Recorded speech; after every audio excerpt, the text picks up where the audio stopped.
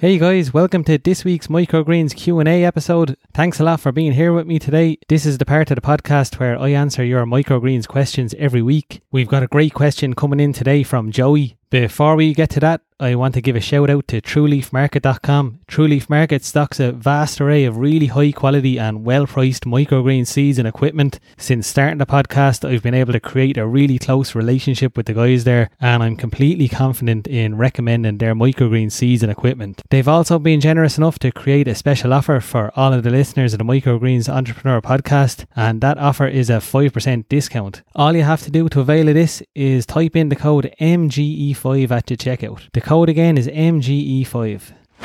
Here is today's question from Joey. Hi, my name's Joey Esposito. I'm from Portland, Oregon, United States, and I've been researching microgreens for a couple of months now.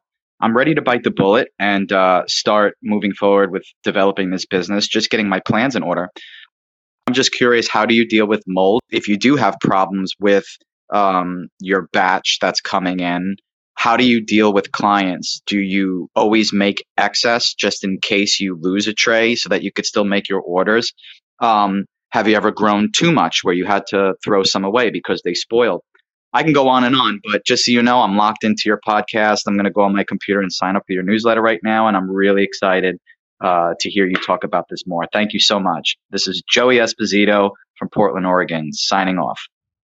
Hey Joey, thanks so much for the question, and thanks a million for using the SpeakPipe voice note link. Alright, so first off, for mold, if you haven't listened to episode 10 already, go back and have a listen after this. I go through pretty much everything I know about mold and preventing it. Now, to answer your question, Joey, do I always grow extra in case something goes wrong with a batch? Well, I do. The majority of my business is made up of selling to restaurants, and they're weekly recurring orders, so you don't want to be letting them down. You want to be able to provide what you've committed to providing every week. And the same goes if you're providing a subscription service to the public. You don't want to be letting those customers down either. I also supply some grocery stores and occasionally a farmer's market. The good thing about growing for grocery stores and a farmer's market is that you'll naturally have a lot of extra product because of this. And now this might not be the case for everyone, but the grocery stores that I supply don't mind if I bring them 5 boxes a week or 25 boxes a week. I'm sure they'd prefer that there was always some product on the shelf for people to buy,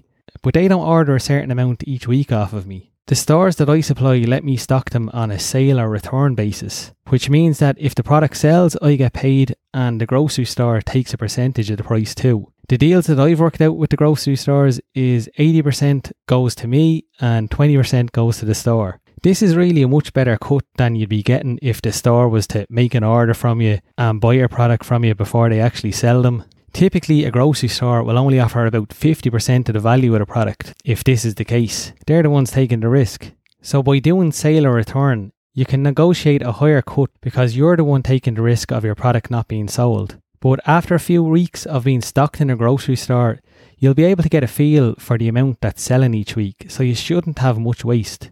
So then, because you're not committed to the amount you bring to the grocery stores, and you're also not committed to the amount you bring to a farmer's market, if something was to go bad with a tray, I would always make sure to serve my subscribed customers, I suppose you could call them, customers who've opted in to buy the same amount of product off you every week. I would always try and serve them first, and then bring what's left to the grocery stores and the farmer's market. Now, if you're just starting out like you are, and if you only have one restaurant customer and no grocery stores and no farmer's market, definitely grow double. Actually, I would grow triple the amount you need just to be sure. This will also help you get a feeling for what it's like to grow more at one time.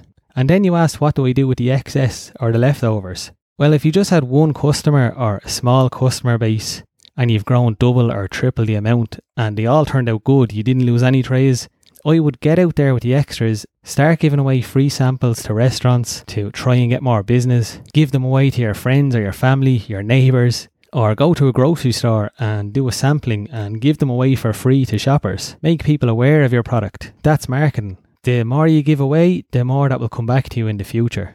And another thing you can always do is you can always eat them yourself. Stacey and myself eat them pretty much with every meal. So we put them in smoothies and we really put them on everything. We're big believers in the health benefits of them. We think they're great. So I hope this helps. Thanks again for the question, Joey, and best of luck with your new business.